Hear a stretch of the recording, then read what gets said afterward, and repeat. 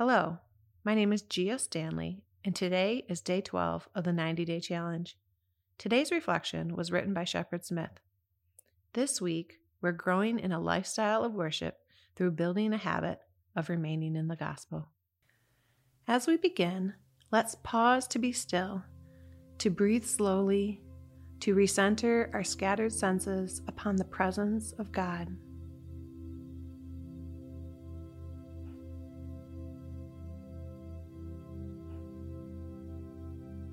God, as we approach your word, help us to remember that you want to speak with us.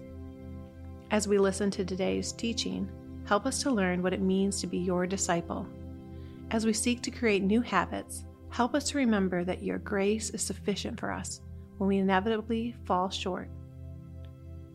Take a few moments to add your own prayers or continue to sit in the presence of God.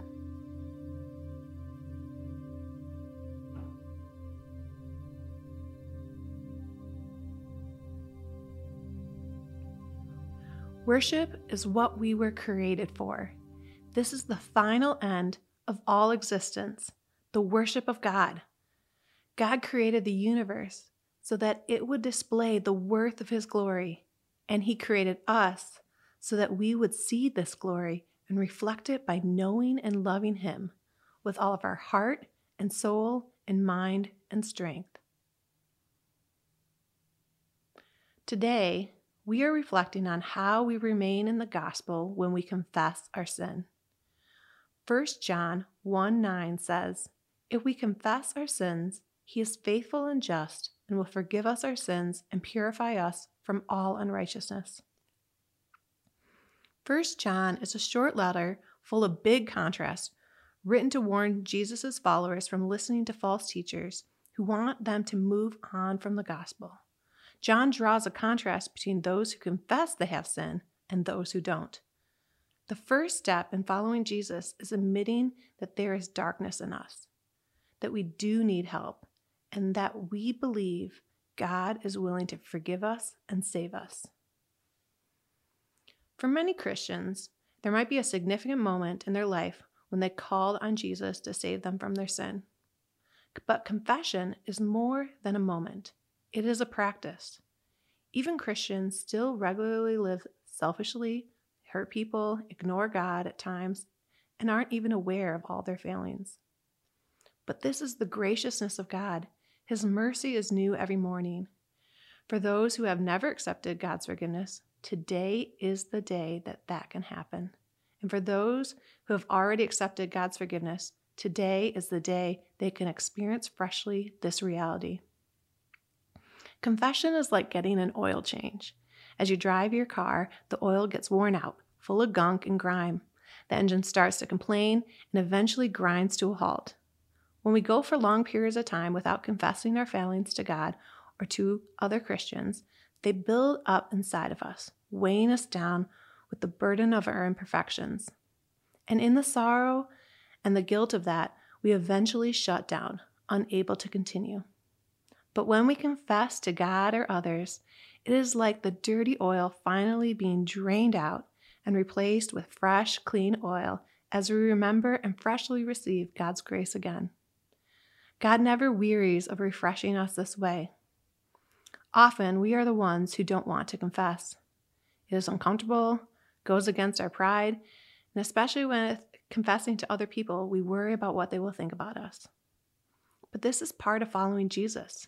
Finding places of regular confession is crucial for remaining in the gospel. If we don't do this, we are finding something else besides God's grace to depend on for our sin, turning to something besides God Himself for what only God can give. Today, think about whether there is any sin in particular that is weighing you down. It could be a moment you regret, an attitude you've been holding on to, or maybe unkindness in your heart towards someone. Who is someone you trust that you could confess to who would remind you of God's grace for you and to encourage you? Remember that we are meant to follow Jesus with others. Let's return to the passage and listen for a particular word or phrase that the Holy Spirit might be highlighting today. 1 John 1:9 says, If we confess our sins, He is faithful and just and will forgive us our sins and purify us from all unrighteousness. What word or phrase jumped out to you from this verse? What idea do you want to take away from today's reflection? Is there a step of obedience that you want to take today in response to any of this?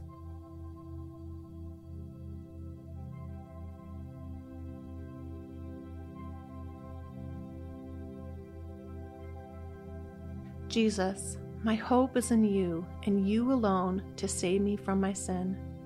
Help me to not only believe that I am forgiven, but to experience regularly that your mercy is new every morning.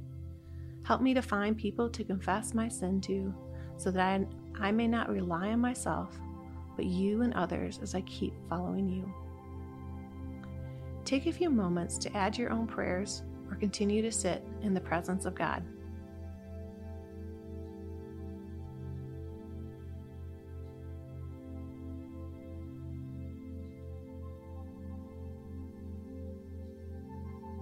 As we take these reflections into the coming day, let us not forget the words of the Shema from Deuteronomy 6:4-5.